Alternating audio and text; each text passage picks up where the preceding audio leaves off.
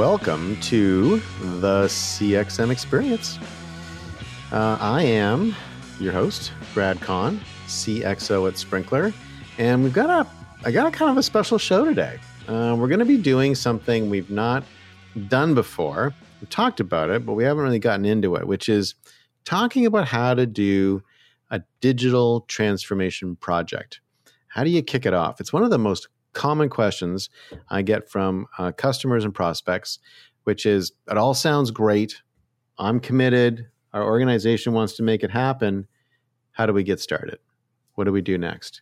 And it's actually a big deal because the challenge of getting started is a challenge of driving alignment. It's a challenge of bringing along stakeholders.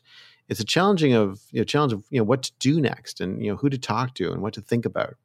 And it's a very significant one because it can lead to some pretty negative outcomes. If you sort of plunge into it without understanding what you're doing, if you plunge into it without a lot of process, if you plunge into it and make mistakes or miss things, it can be catastrophic, both for the company, for the project, and most importantly, for your career. And the reason I say most importantly is a little bit justy, but the fact of the matter is it's very hard to get people to do things that have high levels of career risk. People tend to avoid those things because they look at that as being something that it's not worth it. And the payoff internally may not be very high, and the career risk may be very significant. And so most people will choose a sort of lesser trod path and make sure that they're, safe. And so what we did is we actually started building something called a digital customer first transformation system at Sprinklr. And we did this based on the 1,000+ implementations that we've done with some of the world's largest companies.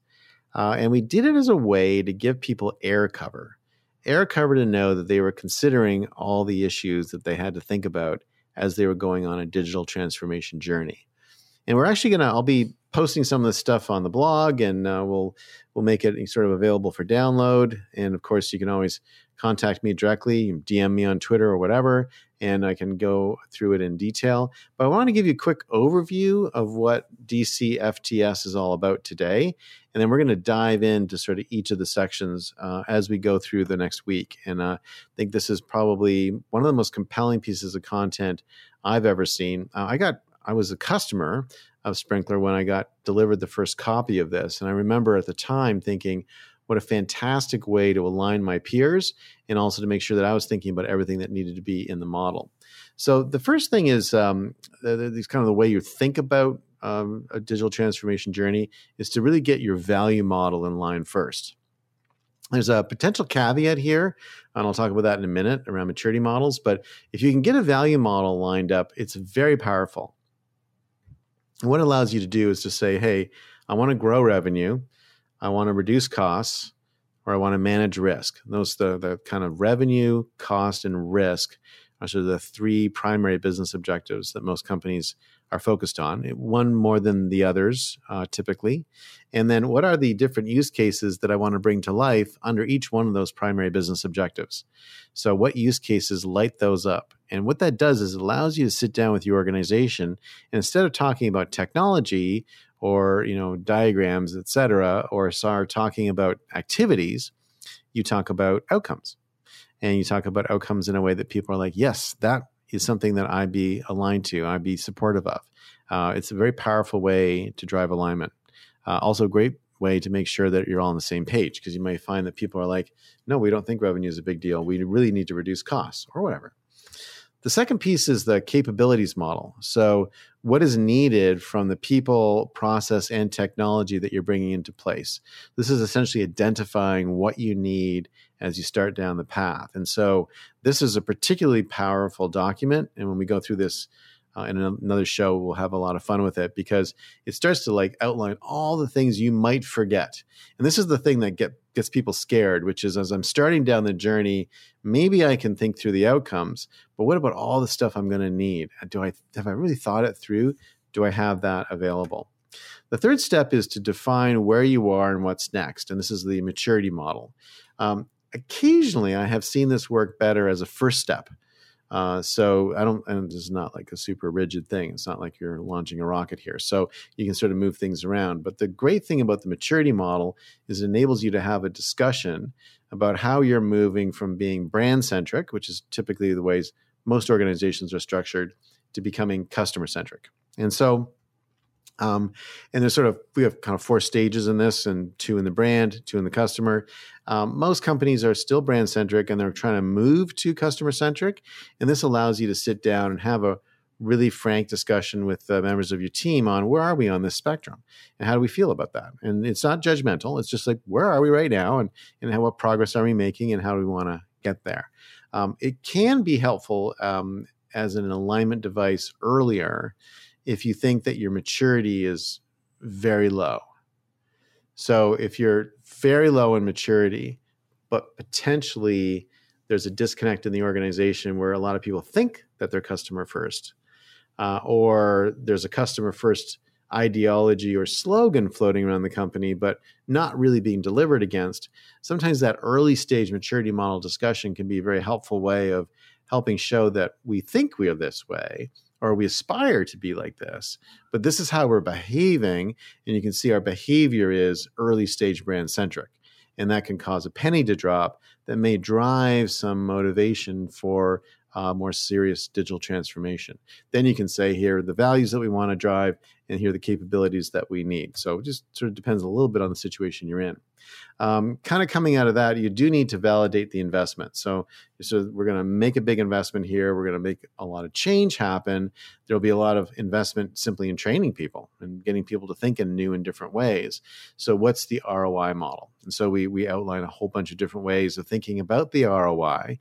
And what's really great about Sprinklr is there's actually a value realization dashboard in Sprinklr itself these days. And so you're able to actually see on a day-to-day basis what value Sprinklr is generating for you and what ROI that's generating versus the investment you've made. So this ROI piece is super important and again, makes a really big difference in terms of aligning senior management.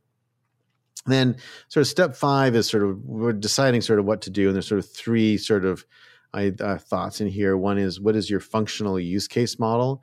So what use cases will light up the value that you're trying to drive? What is your operations model? How are you going to actually put this into action? What teams are you going to bring in? How are they going to work together? What workflows do you need to put in place? All that stuff's super important. And then what is your architecture? So there's a reference model in this, and everyone's architecture is different. And so you have to think about, what is my MarTech stack and other parts of my customer-facing organization? How does my whole front office connect together so I can provide a seamless experience with a 360-degree view of the customer? And all that sort of drives to the outcome of becoming a customer-first digital organization. And today, with digital becoming the way that people go to market, I just had a very interesting discussion with an organization a minute ago, which was literally entirely based on face-to-face events. Their whole business was based on face-to-face events. And they actually, obviously the world changed dramatically for them about a year ago, and they've been sort of fast speed getting and ramping up on digital. They're not ever going to get rid of the digital stuff, even when face-to-face comes back. So digital's here to stay, and I think a lot of people were able to ignore it for a while, but they're not going to survive without it, and it's always going to have to be a key part of the mix. What I'm also enjoying, and it's amazing to see, but I just saw that Warner Brothers announced that they're going to be joint releasing everything on HBO Max and to the theaters. So there will be other sort of fundamental changes in the way that things are released and the way that entertainment's delivered. I think that this idea of having a physical release followed later by digital is probably gone, and probably gone forever, which is pretty amazing. Pretty amazing change. So these black swan events like the pandemic do have a major impact that ultimately long-term people will look back and say, why don't we do that anymore? What happened to that behavior? It's a little bit like, one of my favorite stories is undershirts. So at one point in time, and many men still wear undershirts, but all men wore undershirts. It was kind of a common piece of clothing. And then famously, Humphrey Bogart took his shirt off in a movie and was not wearing an undershirt. And overnight, undershirt sales plummeted. People just moved away from that fashion. Same thing with hats. At one point in time, not very long ago, all people wore hats. Particularly men would wear hats, but women as well. And that was just a standard piece of business clothing. Everyone had a hat, and then one day they didn't. And you always wonder what happened. How did everyone collectively decide to change? And we're going to see the same thing in the digital realm now. So for the rest of the week, we're going to talk in more detail about digital customer first transformation and spend a bit of time on each component, show how they fit together, and show how you can use it to drive digital transformation in your own organization. So that's it for today and for the CXM Experience. This is Brad Kahn, and I will see you next time.